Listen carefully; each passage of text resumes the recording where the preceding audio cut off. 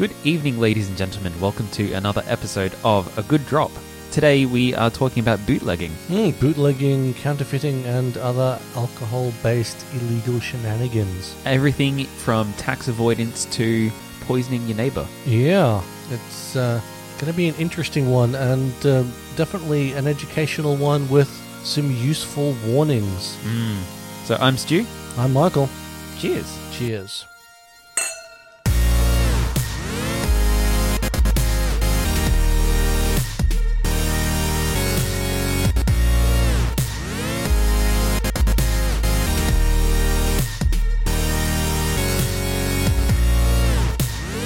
Alright, and in the spirit of bootlegging, I have some homebrew. We have some tax-free booze that we're drinking right now. So technically this is not bootleg, nothing illegal or illicit about producing one's own alcohol without paying tax, unless you're selling it. Yeah, unless you're selling it, or in Australia, unless it is distilled and it's a volume over 5 litres. Oddly specific. Oddly specific, and we'll get to that a bit more later with how confusing the tax laws are in Australia and how people have taken steps to avoid such confusion and make more profits. That's it. Because most of what we pay for alcohol is especially in Australia, most of what we pay for booze is tax. For a $30 bottle of spirits, you're looking at about $26 worth of tax on it. It's incredible. Yeah, it is. I mean, something like 80% of anything goes to tax, and then there's GST added on top of that in Australia, and I mean a number of other countries also tack GST on top of stuff and have their own. I think they call it value-added tax or service tax or sales tax, anything like that. Yeah.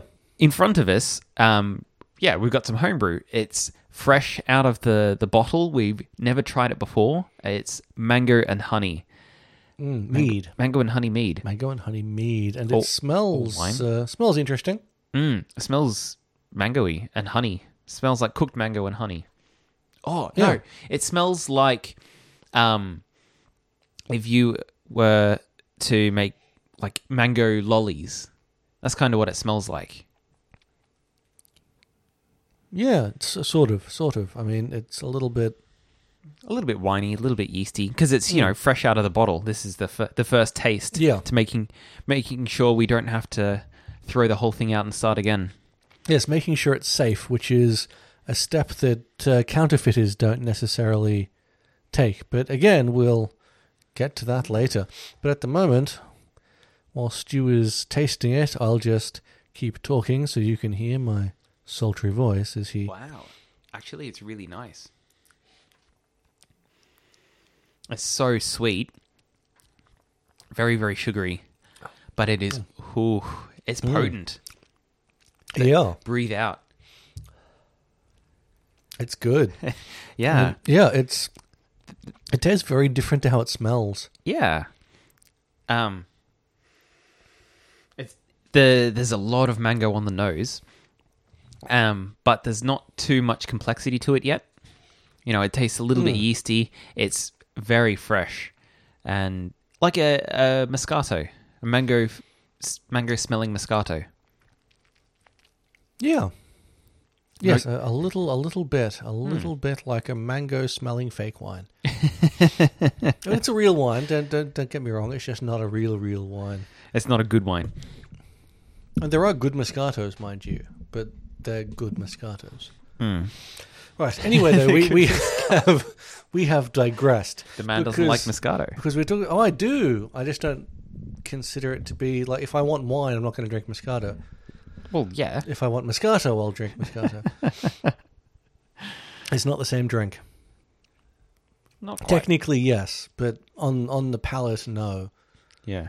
All right. But anyway, we need to first off. I think we need to talk about moonshine, because that is the stereotypical bootleg booze. Do we though? Because surely we should start in the 1600s when tax was first introduced on alcohol, And as a result, people immediately began finding ways to dodge said tax by bootlegging. Very true. And, well, it's sort of part and parcel of the same thing, because moonshine is a direct result of this tax avoidance.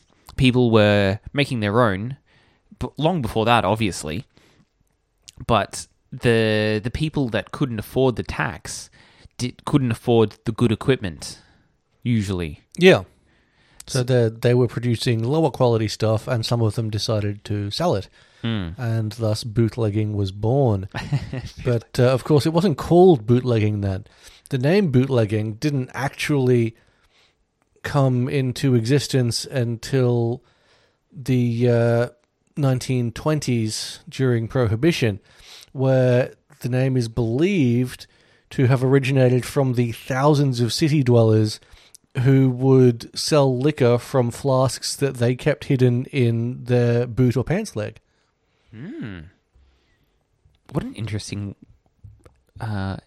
origin for the name. Yeah, and around that same time, the term rum running came into existence, and rum runners, which is usually only used to refer to the smuggling of alcohol over water rather than on land, which is what bootlegging tends to refer to. But rum running also came about during Prohibition because of people from the Bahamas who would run Caribbean rum.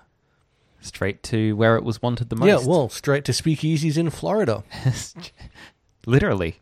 Literally, but it didn't stay as rum for long. It was quite quickly replaced with far more profitable things like Canadian whiskey, champagne, and English gin. Yeah, well, gin is, if you remember back to our gin episode, gin is part of the origin of NASCAR. Yeah. Yeah, running gin was way up there, and apparently some of these ships would, on a single run, carry as much as $200,000 worth of contraband. Ooh. And that's $200,000 in 1920. In today's money, that's about $2.5 million. Per ship. Per ship. About $2.5 million worth of contraband alcohol. Like, purchased, legitimately in other countries and then sold illegally in the US without any taxes or... Yeah, any import duties. Yeah, or import duties or anything. And, well, they wouldn't have paid him anyway because it was illegal at the time. Yeah, and undoubtedly at a massive markup. Oh, hell yeah. All that profit was going straight in their pockets. Yep. Which is why they kept doing it for years until eventually they got shut down. I'm impressed that they got shut down, because a profitable smuggling business like that could have gone on for a lot longer. I mean, they were eventually caught by the Coast Guard. Ah. And they fought them off, at least attempted to fight off the Coast Guard, until eventually the Coast Guard, it turned out, had some heavy ordnance. Oh, and sunk them. They put a shell just off the bow of the boat, and then they surrendered. Yeah, it makes sense. Yeah. Amazing. Even though Prohibition for the entirety of the US ended in the 1930s, it's still going on in some locations today. You've got dry cities in the US, in Australia, in South Africa, cities or towns where no alcohol is allowed to be sold whatsoever. And would you believe it that exactly the same thing is happening? People are buying it from legitimate sources and just taking it in there. Yeah, because selling it for a premium. As a general rule, studies have found that all Prohibition does is line the pockets of criminals. Yeah, really, really, truly. And this is slightly off topic, but they've found that the same thing is happening with the war on drugs. It's just not working. All it's doing is criminalizing addicts and people who could be legitimate businessmen. Yeah. Yeah, exactly. I mean, it's slowly changing. Yeah. Look at all the tax they're missing out on. Right? I mean, look at... Yeah, let's. I was about to go off, but let's not. Let's not get too far off topic here. Yeah. Let's bring ourselves back because we have digressed. But So my point was that I believe that Prohibition ended not because of social pressure from the people to the government, I believe that it was overturned because they had realized how much tax they're missing out on. Yeah, and even now, like with smuggling is costing them huge amounts of revenue. The government of the state of Virginia in the US reportedly loses up to $20 million a year in tax revenue from smuggling. It's huge. Yeah, and it's huge. The UK estimates an annual loss of £900 million. Yeah, wow. Because of alcohol that is sold but not taxed. And that's just in the US and the UK. The illicit alcohol accounts for over $200 million in low and particularly in low and middle income countries. Like, for example, Honduras. The illicit alcohol trade is about 20% of the total alcohol trade. 15% distilled, and they're losing about $6 million a year. And for a country like Honduras, that's a lot of money to be losing. That's a lot of money for a small country. Yeah. Uganda, for example, the illicit alcohol trade is 61% of the total alcohol. 72% distilled alcohols. 72% of that is spirits. Guess how much? Guess how much they're losing out on? Half? $172 million. They're losing $172 million. Because of the illicit alcohol trade. Because of black market booze. It's incredible. So how much is that as a percentage of what they could be gaining? Well, they could be gaining $172 million if they could shut down that illicit alcohol trade. Right. South Africa, another example, they're losing $3 million per year because of the 23% black market booze. Yeah, so huge amounts of tax revenue lost, which is understandably why they do it. Now, I know there are certain communities in Australia that are dry communities because certain people in positions of power have decided that alcohol is a big problem in those areas, so they're going to ban it. But people... And let's not be racist about it. It is predominantly Aboriginal communities. It is predominantly Aboriginal communities, and it is predominantly rich white folks who have decided that is their problem and they can't have it anymore. Oh, it's not predominantly rich white folks. It is rich white folks who have said who that. Who have said that, yeah. And they themselves say that it's a symptom, not the cause. Yeah. And... of course, dry communities, people just buy alcohol somewhere else and take it in. They exactly the same thing that was happening in Prohibition times. So, I mean, now they make false reports to the police to get them to go to the other side of town so that they can bring it in behind their back. They report robberies, suicides, murders, anything to distract the police from the vehicles bringing alcohol in. And that stuff is then sold for as much as 1,100% of the recommended retail price. Yeah, one of the stats in front of me says one bottle of spirits could go for $500. That's crazy. Yeah, I mean, I imagine it's not one that's actually worth that, because as we know, there are bottles of spirits that can sell for as much as $40,000. It's probably Johnny Red or something. Yeah, and it's just being marked up that much because people want it, they'll pay for it. Yeah. And yeah, if you create a hole in the market, someone will fill it. Exactly. That seems to be the way that it works. And but then, of course, there's also, if there's an opportunity for money, and somebody is unscrupulous enough, they will take that opportunity and make that money. And I guess that's where we come into things like substituting and counterfeiting alcohols. On the scale of things, there's right at the top you've got recorded alcohol, which is the beer you buy at the shop, the wine you get at the pub, all that sort of stuff. Then you've got unrecorded alcohol in the regulated section, which includes duty-free alcohol. You've got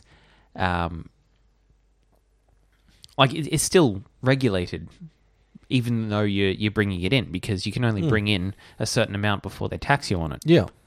And then in the unregulated section, you've got informal alcohol, which includes homebrew, includes wine and beer brewed for religious reasons. What we're drinking today, just for a hobby. And then you've got... Of course, beer, wine, and cider brewed for personal consumption. Yeah. And you've got... then you've got contraband and smuggled alcohol, which is in the illegal section. You've got counterfeit alcohol. You've got tax leakage, which is legally produced alcohol beverages on which the required excise tax was not paid in the jurisdiction of production. That's a big part of the illicit alcohol trade. You've also got non-conforming alcohol, which includes products that are not compliant with production regulations, including denatured alcohol or industrial alcohol that have worked their way into drinks. And then you've got surrogate alcohol, which includes, again, denatured or industrial alcohol that's not meant to be consumed by humans. Not meant to be consumed by humans, but consumed as a substitute for alcohol. Like when you hear stories about people drinking methylated spirits. Yeah, or metho, as it is sometimes referred to in Australia. Yeah, because it'll still get you drunk, but it will wreck you. Yeah, and I mean, you even hear about people drinking vanilla essence. And really anything that you can buy. Yeah. But especially in Australia, where you can't buy alcohol from a supermarket, teenagers who want to get drunk and don't care how will try pretty much anything. Yeah. Vanilla essence being one of them. I actually think it still comes up, still gets flagged in the system, in the point of sale system. But I suppose it wouldn't matter if you're going through one of those self-serve checkouts. Yeah. Well, and there's still not an age requirement. You could be baking. Yeah. Very true. Very true. Yes, so on that note, though, let's move across to talking about counterfeit and substitute alcohols. I suppose start with substitute, because that's the really simple one for slightly dodgy pubs and bars to do, which is that they'll buy an expensive top-shelf bottle of something, and when the bottle is half full, they might refill it with water. Or when the bottle is completely empty, they'll refill it with some bottom shelf stuff and still charge top shelf prices for it. Yeah. Or they might inadvertently be buying alcohol from a illegal producer that's just slapped for example, the Bacardi label on it. Yeah, and that, of course, is counterfeit. Yeah. Because oftentimes they don't know. These counterfeiters have some pretty good channels set up where they can slip their stuff into legitimate bars, nightclubs, retailers. Yeah, and no one... Like, some of them are really good, so you can't tell the difference. And, I mean, they make it for next to nothing, but sell it to the bar, club, retailer, etc. at the price of the thing they're selling it as. Thus making huge amounts, which is why people do it, because there's a lot of money to be made from it. That's it, because instead of making it legitimately and paying the tax on it, where 80% of it goes to the government, you get to keep that 80%. Yeah, so while it's annoying to be ripped off by a substitute drink where you thought you bought a $60 and you ended up with some cheap vodka instead, or something that's been watered down, it's downright dangerous to end up with a counterfeit, because oftentimes they are very high in methanol. Yeah, especially if they're not good at what they're doing yet. Or they just don't care. Yeah, or they just don't care and they're being cheap about it, and they forked out for the legit-looking bottle and the legit-looking label and the legit-looking bottle cap. So it looks the business. But isn't. But it's not, and you don't know until you drink it. Yeah. And even then, I would say a lot of people wouldn't be able to tell the difference. Well, I mean, if you've bought, like, say, vodka Red Bull or something. Yeah. You don't taste You the don't vodka? taste the vodka. Even if it was the cheapest, nastiest vodka in the world, you probably wouldn't taste it. If it was the cheapest, nastiest vodka in the world, you'd probably notice. But if it was the middle of the way through your night, would you? Maybe. Well, probably not. Yeah. Probably not. Exactly. And, of course, it's that sort of thing where we end up with reports of the negatives that can come from it. I mean, obviously, you would like to think that you would taste the difference after you bought it. Yeah. And there are websites and departments and things dedicated to identifying counterfeiters, and counterfeiters do get found out and they do get shut down. Mm. But they leave a lot of damage in their wake. Like some of the side effects of methanol poisoning, which you can get from some of the worst counterfeits, is things like a burning sensation, like beyond what you would expect on the lips or in the mouth or in the throat, and blindness, nerve damage, and even death in some instances. Mm. So it doesn't take much methanol to do some damage.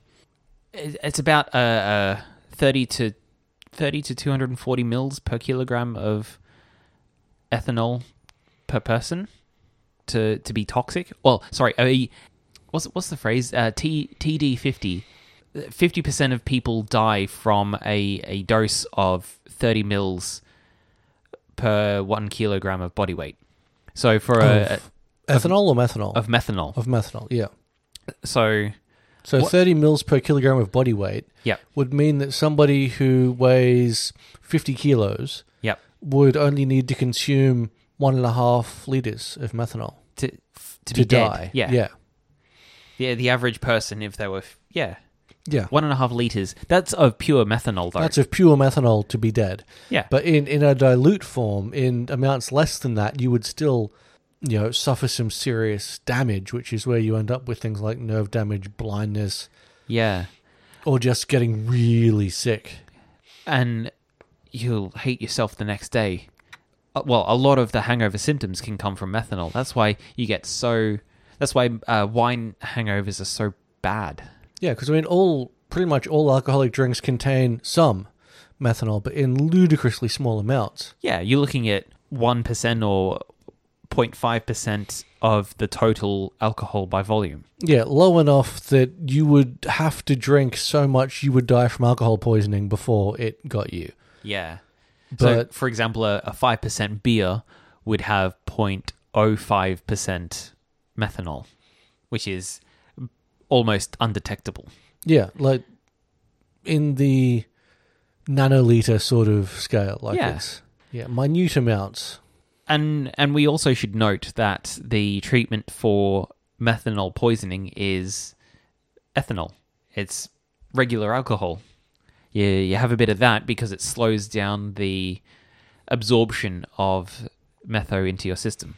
Yeah, so basically if you've had something bad, have a scotch or something, like a good one. I think if you've had some metho, you'll not be. But no, you're probably in a hospital and they'll be sorting you out. Yeah, you've got anywhere from feeling ill to headaches to organ failure and blindness. Yeah, it's not a fun game. It's definitely, and we're not saying become paranoid. There's counterfeit everywhere, and what you're drinking right now is probably counterfeit. But just be aware that if something doesn't taste right, it might not be, and double check the bottle, double check the label, double check the cap, smell it, run it against everything you know to be correct of the drink you're drinking, and if anything seems off, report it. That's it. But the even though we're, I guess, scaremongering at the moment, the chances of getting a bottle of illicit booze is very, very small. Oh, yeah. Yeah, you're probably more likely to win the lottery. Yeah. Well, depends on where you are. Yes. Like, there are some big black market alcohol producers. And they're well connected. Yeah, one in New South Wales that took off last year, was caught and buggered off with millions of dollars. And they don't get it. They don't give you a pretty big fine when they catch you. They just send you to the tax department. Yeah, and then they send you to federal prison. Yeah, because you don't pay you've paid a lot of, well, you haven't paid a lot of tax. Yeah. And so they say, pony up the dough or jail with you. That's it. And of course, that guy just buggered off. Of course he did.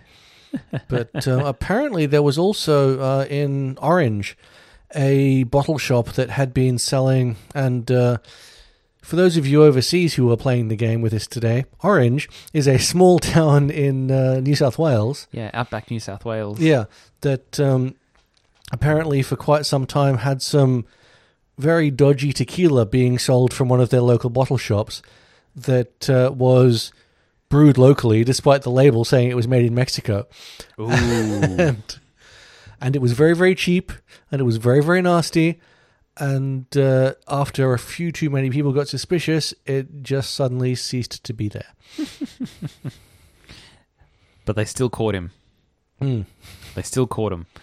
So, not to worry. But but I believe there was a big song and dance about the Mexican government being unhappy that there was Australian-produced tequila. Yeah, because, I mean, it wasn't tequila at all. It wasn't made in the right region. No. The closest it could be is mezcal. Yeah, and it was pretending that it was made in Mexico. It said it on the label. It sure did. And so they tried to find because they had run it through some stuff. Oh, that's the other one. There was also a scotch that was being sold, supposedly produced by the same people as this tequila. That's right. And they analysed them and found a pile of elements that should be in scotch missing from the scotch. Which is a good telltale sign that it's a fake. Yeah, dead giveaway that it was a fake, and the same sort of thing with the tequila. So they knew they were fakes, and they started looking. So certainly people who produce fakes might make some money for a while, but discerning drinkers will notice something is off. Yeah. And, as long as you make sure you let people know in the unlikely event that you do find something that doesn't seem quite right, then whoever's doing it is not going to last long. Exactly. And, obviously booze is booze. If you get a new cheap one that you've never had before, it's going to taste nasty if it's cheap, usually. Usually, yeah. That's not necessarily... That doesn't necessarily mean it's going to be fake or counterfeit. Yeah. No, exactly. So we don't want to generate fear. We're not trying to be Fox News or anything here. No. We discovered that bootlegging was still a big thing, and we wanted to tell you guys about it. Yeah, because we're all about enjoying a drink. And if it's fake... You can't enjoy a fake. Well, you can't enjoy a fake as well as the real thing. As well as the real thing, yeah.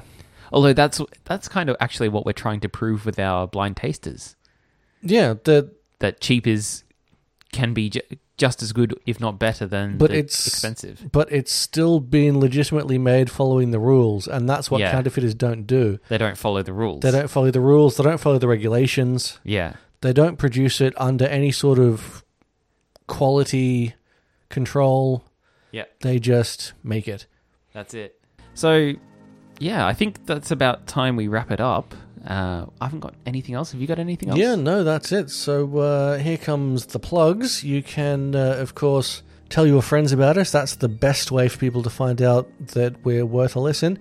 And definitely worth a listen. And if you are telling them, or you'd like to download individual episodes or share individual episodes with them, then direct them to our website, agooddrop.com.au.